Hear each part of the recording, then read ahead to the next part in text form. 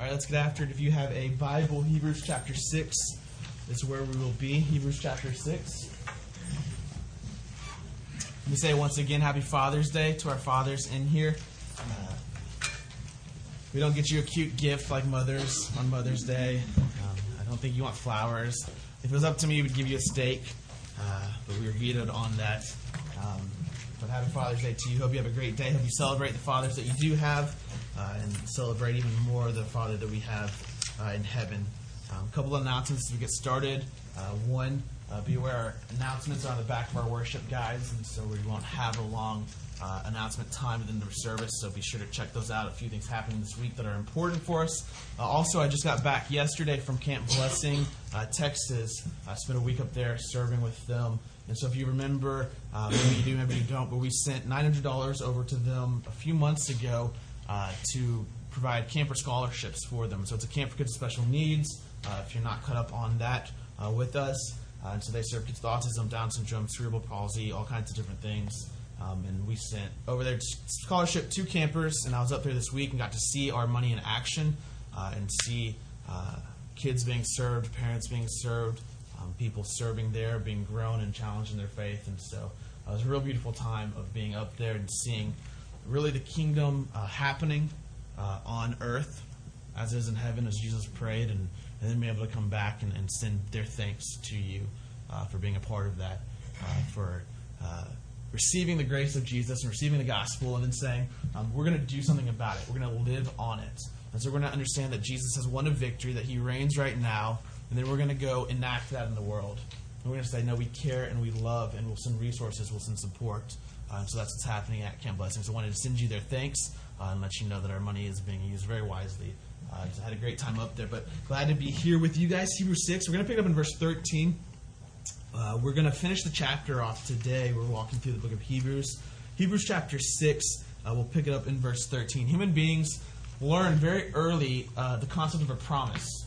I mean, it's a very basic kind of concept to us. Almost so basic that it can be hard to define. It's one of those words like beauty. It's like, how do you define that? What's a promise? Well, it's when you promise something. I mean, it's just so intrinsic to who we are, to our nature.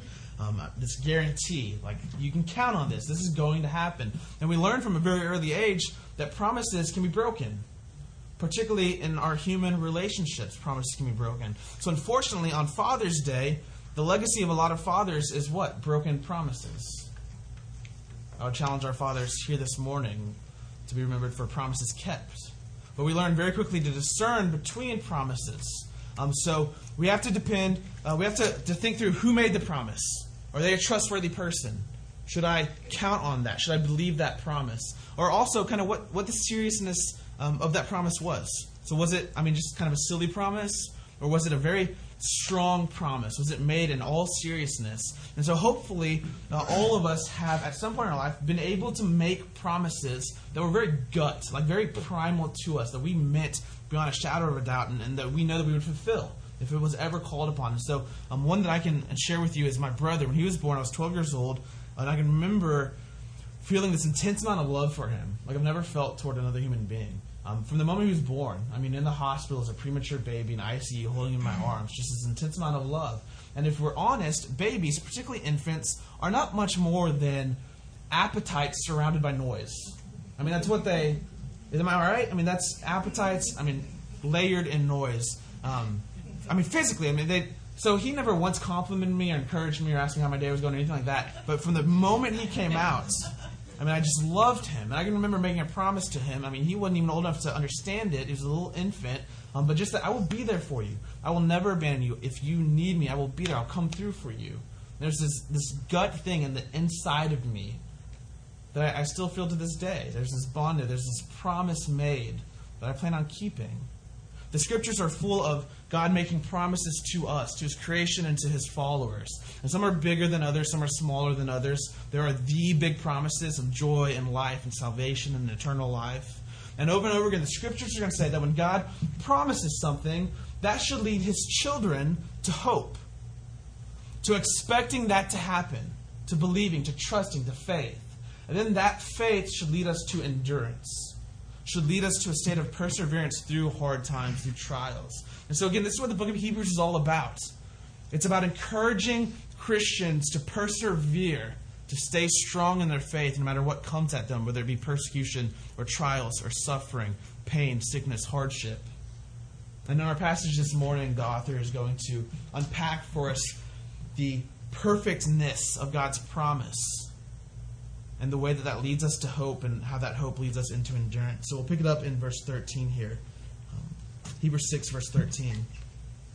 For when God made a promise to Abraham, since he had no one greater by whom to swear, he swore by himself, saying, Surely I will bless you and multiply you. And thus Abraham, having patiently waited, obtained the promise. Okay, so he quotes here from Genesis 22, and it's a story about Abraham. And he's assuming here that his audience knows the story of Abraham. Abraham is a very important figure in the Scriptures, actually just in history in general. I mean, if you list off maybe some of the most influential men throughout history, Abraham has to be up there. Lots of wars still trace their origin back to Abraham. I mean, a whole huge section of humanity traces their faith back to Abraham. He's a very important figure. And he's assuming that we know what's happening here. And he's quoting from Genesis 22 where God is reiterating a promise. He's repeating the promise to Abraham, a promise that was made in Genesis 12. And so we talk about Genesis 12 a lot here because it's a huge part of the story of God. It's a huge part of the history of creation. So in Genesis 3, we remember at the very beginning of Scripture, creation falls. Humanity rebels against God. Sin enters into the picture, and with sin, death. Throughout the Scripture, sin equals death. Where you see sin, you see death. Where you see death, sin was before it. The wages of sin is death. James would say sin, when it's fully conceived, births death. This is what happens. This is what sin brings with it. And so death enters into creation, destruction, all these things enter into God's good creation. And then in Genesis 4, you have the first murder. Human beings decided it would be a good idea to kill each other. Genesis 6, God is so fed up with everybody that he decides to what? Kill most of them. You have the flood. Genesis 11, they've repopulated, and now they decide they're so strong and smart, they're going to build a tower to heaven and take control. And you have, here's what's 3 through 11, Genesis, the very beginning of the story of history, of creation. You have sin spiraling out of control. You have evil, death, wickedness, increasing. And in Genesis 12, the whole story shifts. It twists. There's a turning point. Even the tone changes. And God does not come to creation with anger, wrath, vengeance, anything like that. But he comes with a promise. And he comes to a man named Abram, later would be called Abraham. And he makes a promise to Abraham. And he says, you old man with no kids, you're going to have a family. They're going to become a nation. And through that nation, I'm going to bless the entire world. All nations should be blessed through you, through your family. This is God's reaction to what's gone wrong in creation. We say this all the time because it's so important for us to understand. So our first blank here, God's reaction to sin and death was to start a plan of salvation through Abraham and his family. This is why Israel was created.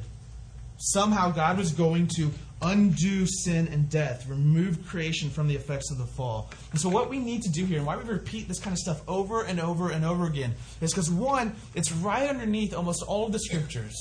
Right here especially. It's right underneath. The Scriptures are assuming we know this, that it has been digested inside of who we are and how we think. And then two, we need to start seeing the world through the lens of Scripture.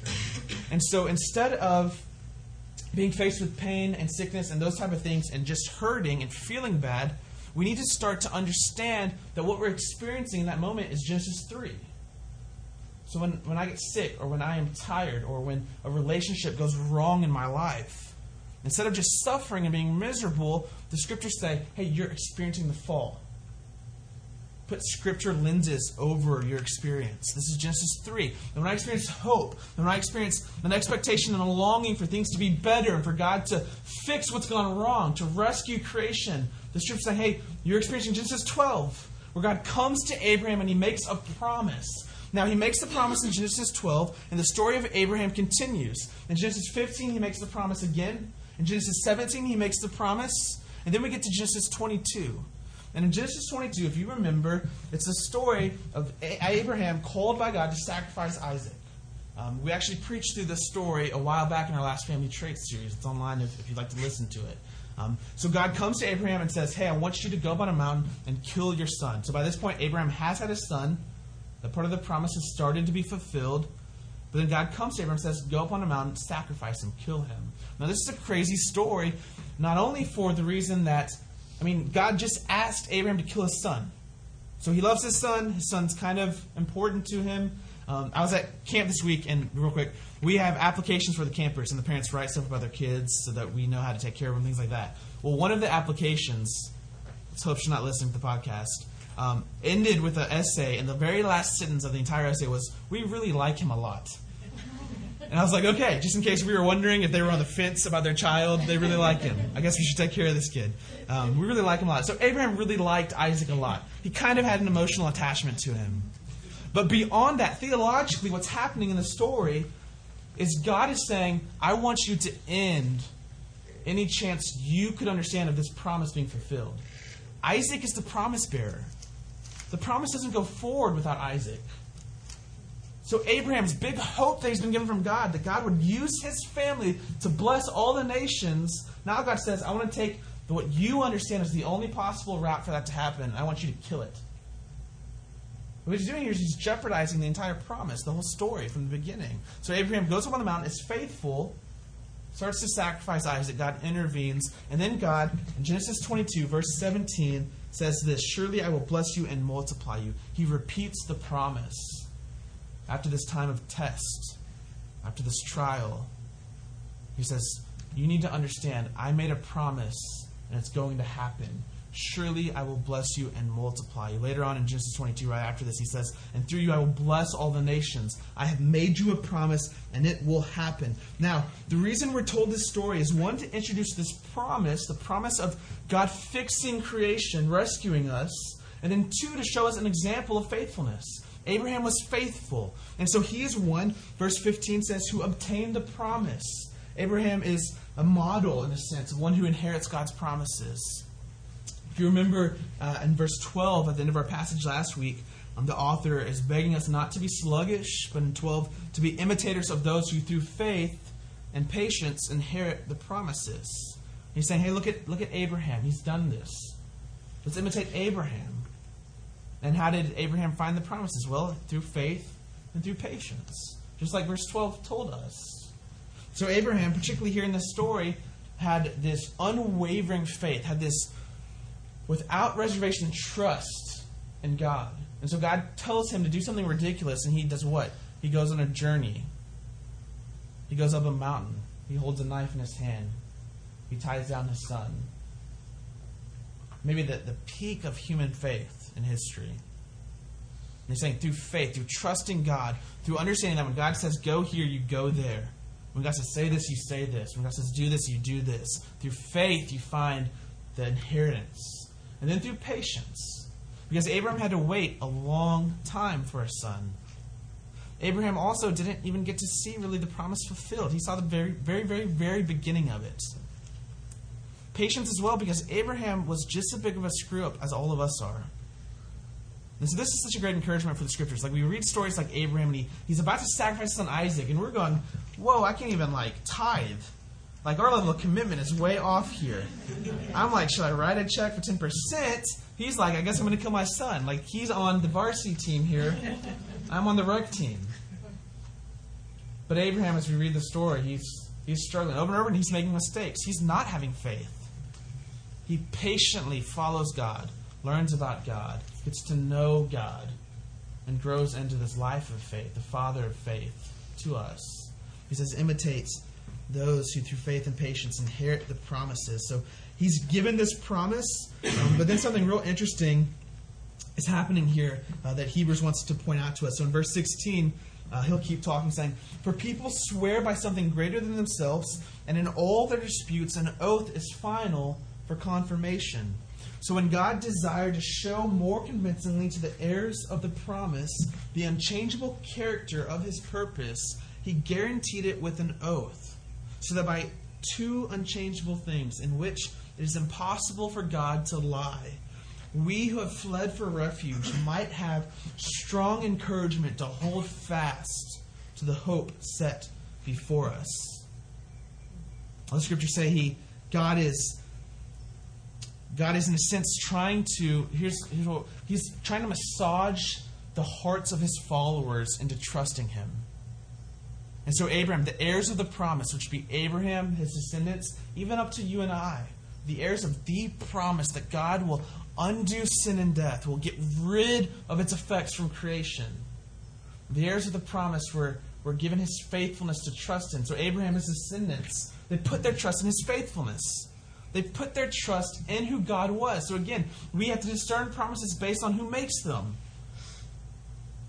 If a 4-year-old makes a promise to me, I might not count on that. I might not write the check for that yet. If God makes a promise, the scriptures say you cash that check. He's faithful. Abraham and his descendants, the heirs of the promise, they trust based on his faithfulness. And what's interesting here is that in the text, in Genesis 22, we don't see this quite in the quotation, but right before this in Genesis 22, God swears by himself. God makes an oath in a sense. And so he's massaging his followers' hearts. He's trying to get them into a place of trust. He's trying to patiently and gently pull them into a place where they trust him, where they believe him when he says he's going to do something. And he does this in Genesis 22 by making an oath on himself. And so this is real interesting. We have this idea of oath. I mean, it's very historical from the very beginning. And so we often swear by things greater than ourselves. I mean, this is a very common practice throughout all of humanity. In fact, in our court system today, if you are sworn in for testimony, you will be asked to put your hand on a Bible and swear that you are telling the truth, which, just for the thinkers, is a very interesting commentary on our nation and on the way we view and do certain things. Just pragmatically, we couldn't be farther away from the scriptures, but there's still something in our very court systems that say, hey, let's put our hand on the Bible. Let's take an oath and swear by the Bible. And then, of course, throughout history, people have always sworn by God. I swear on God's name that this is true. I call him as a witness to this fact. I let him hold me accountable if this doesn't come true, if this isn't the truth, if this doesn't happen. What happens in Genesis 22 is God makes an oath by himself, on himself. He swears by himself. It's very interesting. Abraham, throughout his story, a few times will make an oath, will swear on God's name. But here God goes through this legal process of making an oath on himself. And essentially saying, hey, if this doesn't happen, you can hold me accountable. I'll hold myself accountable. You consider me worthless if this doesn't happen. He's coming in, and what he's doing is he's lowering himself to our level to try to convince us that we can trust him. Because this is God. He could just say, look, I said it. Right? That's some of our parenting skills. Hey, you need to go to your room and clean your room. We're going to have guests come over. And they start to argue. No. Did you hear what I said? I said it. Go do it. This is what's going to happen. God goes, okay, I could do that. I have authority. I mean, I'm just sovereign. I don't need to explain myself to you. But he goes, hey, listen, trust me on this. Listen, by who I am in myself, like, listen to me. This is going to be true. And so this is what the text says. By two unchangeable things, he's showing them the unchangeable character of his purpose, guaranteeing with an oath. It's impossible for God to lie. Because one, he said it's going to happen. And two, he says, hey, hold me accountable. Let me swear by myself. This is going to happen. The scriptures over and over again say when God wants to do something, he does it. When he says it's going to happen, it happens. And so when God comes to creation and says, I will rescue this, he's going to do it. Despite the fact that it looks like Isaac's about to die. Despite the fact that the whole world might be in war. Despite the fact that we might have doubts and struggles. The scripture saying he has promised it. And it will happen. So Abraham and his descendants, they trusted in God. They were encouraged. He massages their hearts to get the blood flowing to this place of their soul where they can trust and believe, where they can start to have hope. And likewise, you and I are called to trust God's unfailing purposes. The scripture says his unchangeable character of his purpose. It's unstoppable, we could say. Nothing will get in its way. What he said is going to happen will happen. That's a source of encouragement and hope for us. We're called here in verse 18, those who have fled for refuge. That you and I have gone to him to find life and joy and salvation. These things he's promised us. And have gone to him for refuge, and he's given us these promises so that we might have a strong encouragement to hold fast to the hope set before us. He's coming down, he's saying, trust me, hope in me, believe me. And so I think we could break this down on two levels here this morning. The first is we're called to likewise trust that God will prevail, that his purposes will be accomplished in our lives. With our past, with our struggles, with our victories, with our skills, with our futures, with our temptations, his will be done. His purposes, the highest purposes of God for you and I, will be accomplished. And so I think there are two ways that we get tripped up here. And the first is that sometimes we operate, just the way our hearts and minds work, we would never say this, I don't think, but sometimes we operate thinking that maybe God's surprised by some of the things that have happened in our life. So we'll say this at the board meeting sometimes. When something kind of, a curveball comes to us, we're like, well, God knew about this. Like, this is not a surprise to him. We just need to get on his plan now. We just need to follow him where he wants to take us. But so someone gets sick or someone dies or whatever the case may be, we start to experience and feel Genesis 3, and we start thinking, surely God's plan can't be accomplished now. Was he looking away? I mean, is he surprised by this? Did this slip through his fingers? Abraham is about to sacrifice Isaac, and he's going, how is this promise going to happen? But the scriptures over and over and over again go, God doesn't make mistakes. So one of my favorite passages about this is from John 15, the sermon that Jesus preaches, the vine dresser, which says, God is a vine dresser. He is the vine, Jesus. We are the branches. And God carefully and surgically and lovingly prunes us where we need to be pruned, and gives us water where we need to be given water. And in all things works us, takes care of us, looks after us so that we would bear fruit for him. The scriptures are clear that there's not one aspect of your life that God is not in complete control of. Not one relationship. Not one temptation. Not one past experience that slipped by while he was looking away. Instead, every single thing in your life, including the bad things, the wrong things, passed through his loving hands as a vine dresser who knows exactly where to put water and where to take away for you to get to where he is taking you. He doesn't make mistakes, but sometimes things come into our life where we do something and we wonder if we could derail God's plan. We wonder if this circumstance will still be able to work in what he's accomplishing for us, around us, in us. And then also sometimes we make the mistake. It's not an outward situation, it's us. I mean, we stumble, we fall away, and we go, oh no, we've messed up everything. And again, the scriptures are going, no, you haven't. He saw that coming. He has grace for you. He's worked that into his plan. He who began a good work, Philippians 1, will be faithful to finish it. So we have hope, unchangeable hope that God will accomplish what he said he will accomplish in our lives. So when he says we'll have peace, we'll have it. When he says we'll have life, joy, eternal life, we'll have it. It will happen because like a good vine dresser, he's orchestrating every detail for our good. Romans 8. All things work for the good of those who follow, who love, who are called. And then we could say this, he will prevail in our world.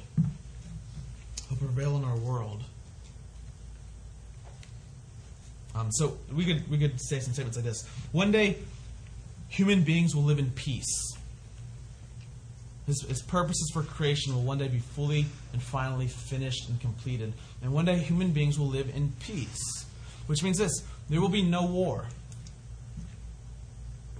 There will be no war. There will be no poverty.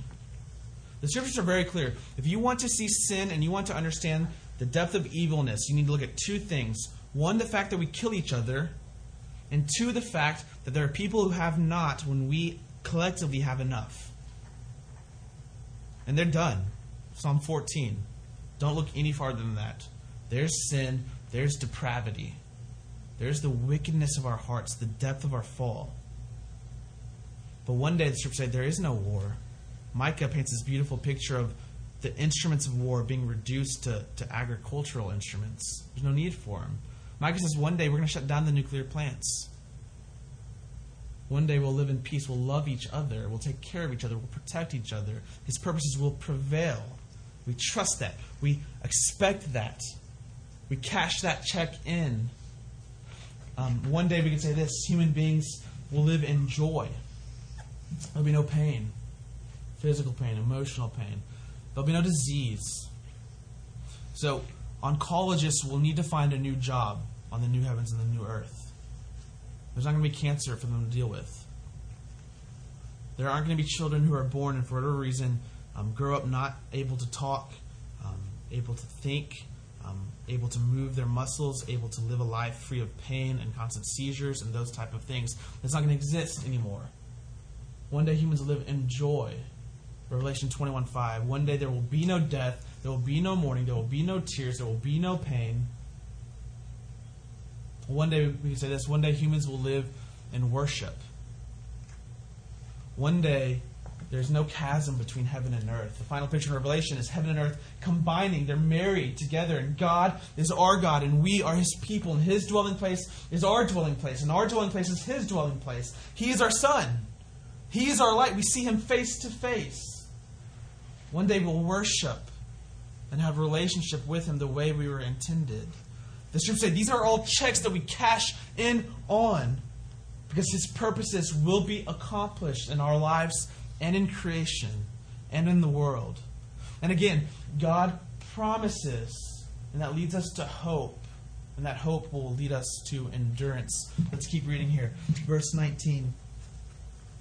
We have this as a sure and steadfast anchor of the soul, a hope that enters into the inner place behind the curtain, where Jesus has gone as a forerunner on our behalf, having become a high priest forever after the order of Melchizedek. So he says this. He says Christians have an anchor. We have an immovable anchor, and it's our hope. It's the Christian hope, the Christian expectation that the Scriptures here are saying we cash in on, we know will happen because of God's faithfulness, His trustworthiness. The Christian hope is our anchor. Now we can notice, as we do in lots of different stories, the fact that you and I have an anchor means that there will be storms. You don't need an anchor if you're going to sit in an indoor pool. You need an anchor if there's a good chance a storm is coming. So you need something to keep you steady and safe. We notice this when we hear Jesus talking about a man who builds his house on sand and on rock, and a storm comes. And we don't want to miss out. Hey, a storm is coming. The storm of life is coming, and Christians have an anchor, our hope. Our hope in what God has said He will do and what He will do. And our hope is described for us. It's a hope that has, in verse 19, entered into the inner place behind the curtain. And then Jesus has gone there as a forerunner, becoming a high priest forever after the order of Melchizedek. So we can say this: our hope is Jesus' resurrection and His high priestly work. His resurrection and His high priestly work. It's a hope that's entered into the inner place behind the curtain. So the metaphor shifts a little bit. We were talking about an anchor. Now we're talking about the temple. And so in the temple, you had this place called the Holy of Holies. It was the very most sacred place on earth where the presence of God was most present. And only one man could enter it once a year, the high priest. And he would go in to make atonement. And the Christian belief is that Jesus, having won a victory on the cross, resurrected into new life, and then went to the inner curtain, went to the Holy of Holies, Hebrews 1, where He now intercedes for us as our high priest. Notice we're back to Melchizedek. Remember we started talking about him in chapter 5. We took a break as the author kind of rebuked us and warned us and challenged us and encouraged us, and now we're back. In reality, the last chapter or so has really been one elaborate plot to get us ready for Melchizedek. To try to convince us that, hey, we need to know this. We need to pay attention to this. He's back to Melchizedek. This is what our hope is. Our hope is that Jesus has done something. He's died on the cross. He's resurrected. He's ascended. And He's doing something now. And so we can say a couple things that are very, very, very important about the Christian hope. The first is that it's not optimism. The Christian hope is not optimism. So it's not a vague feeling that things will somehow turn out all right. That's not our hope. Oftentimes, Christians get painted as, sometimes we deserve it, sometimes we get painted as people who whistle in the dark. And so, whistling in the dark, you're in the dark, you're in a scary place, a place of danger, and you're whistling yourself to try to convince yourself that it's going to be okay, when in fact all the evidence points the other direction. So Christians are seen over here in a corner with their hands in their ears, with a blindfold on, going, no. The whole world says we're going this way. The whole world says we're going towards war and death and destruction. But we say, no, God's going to do this. God's going to recreate everything. And we're just ignoring all the evidence. And in the end, it's a misplaced hope. It's whistling in the dark. It's pretending that things aren't the way they are. But in reality, that's not what the Christian hope is. It's not this vague idea that things are going to work out. The Christian hope is in a person, in history.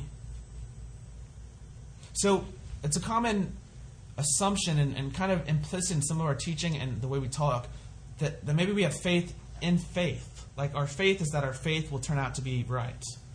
When that's not in the Scriptures. Our faith's in a person.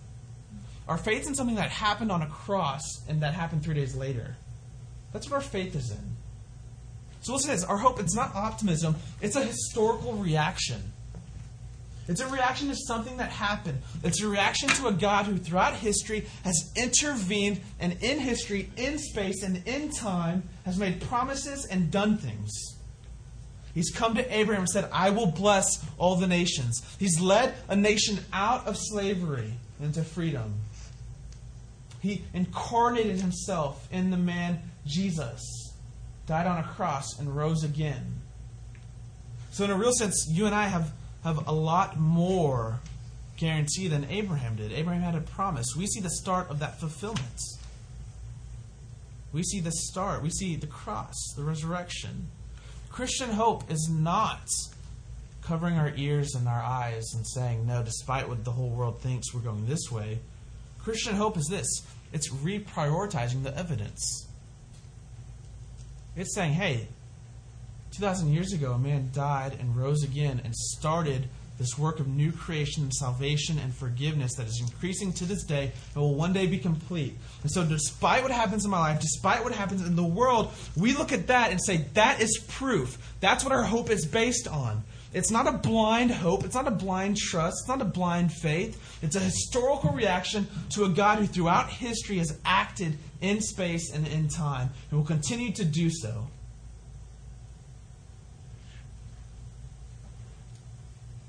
He's the forerunner, Hebrews says. Jesus has gone as a forerunner on our behalf. I love this. He's gone to the future ahead of us. He's gone to the presence of God. He's been resurrected, made new. He's a forerunner. And he's become a high priest after the order of Melchizedek. So again, God makes a promise, which leads us to hope. The hope is an anchor for our soul. And here's what Hebrews is saying here. The hope is what will lead us to endurance. This hope, this anchor, is what will get us through the storm. So we'll end by saying this. Our only shot to persevere through the trials of life is to stay vitally connected to who Jesus is and what he is doing. Our only shot to persevere. Our only shot to be able to keep the faith when every cell in our body is saying this is not true. When every cell in our body is experiencing Genesis 3 and saying there's no way God is coming through on this promise in Genesis 12. We have a hope that anchors us, leads us into endurance. Our shot, what he's saying, hey, you're going to be able to persevere if you hold on to this hope. Which again is why he wants to talk about Melchizedek. He says nothing could be more important than you understanding more and more and more and more about who Jesus is and what he's done and what he's doing right now. Because that and that alone will be the anchor for your soul. When you need to cash in a check that God will do what he said he's going to do. Because he's done it, he's doing it, and we know it's going to happen. It's an anchor, our hope, that leads us to endurance. And so that's why we And that's why Christians, since the beginning, have met regularly for worship. That's why Christians read and talk about and act out and discuss the same stories over and over and over and over and over and over again. They're trying to stay connected.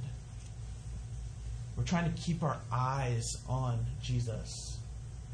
We don't want to lose our focus on that. Because when the storm hits, we have no anchor. Sometimes we wait till the storm hits. We try to get the anchor. But you don't Amazon order the anchor when you're in the middle of the ocean and storming. You have the anchor on board. You know how to use it. So we stay vitally connected to who Jesus is. We work and work and work and think and pray and worship together and live in community to try to understand more and more and more what He's done, what He's doing, and what He will do. We let that guide us into the future. We, you and I, are children of the promise. We're heirs of the promise. We're those who have fled for refuge. And the Scriptures are saying, unlike some human promises, this is a promise that you can count on. God's promises don't change. He doesn't go back on them. He can't. God's promises have already begun to be fulfilled. And so when the world around you, when the world inside of you seeks to tell you otherwise, we look at the cross. We look at His promises. We look at each other. We endure. We persevere. We let His promise guide us into hope. And let that hope carry us through into endurance. Let's pray together.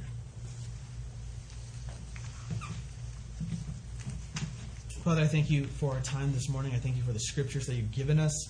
I thank You for Your promises. I thank You for the cross and for all the different ways and times and places that You've acted in history. I thank You for people like Abraham that we can look at and be challenged by his faith and also be encouraged by the mercy and grace and patience You showed him. And I pray that we would, even today, have our hearts massaged into a place of trust. That we would respond to Your promise with faith, knowing that You're trustworthy, that You're faithful, that Your plans are unfailing, they're unstoppable. And that in that we would find hope, a hope that will anchor us through the storms of life, a hope that will allow us to fulfill our purposes, a hope that would let us repeat, like Habakkuk repeats in chapter 3, we heard it this morning, that even if the olive trees don't bloom, even if everything around us starts failing, we trust in You. And You give us strength. You give us hope. You give us life. So I pray that our hearts today would be more and more transformed into that place of trust. That we would find endurance and perseverance, faithfulness and obedience through the hope that we have in You. A firm hope, a confident hope, a bold hope. We love You. We need You. It's in Your Son's name that we pray. Amen.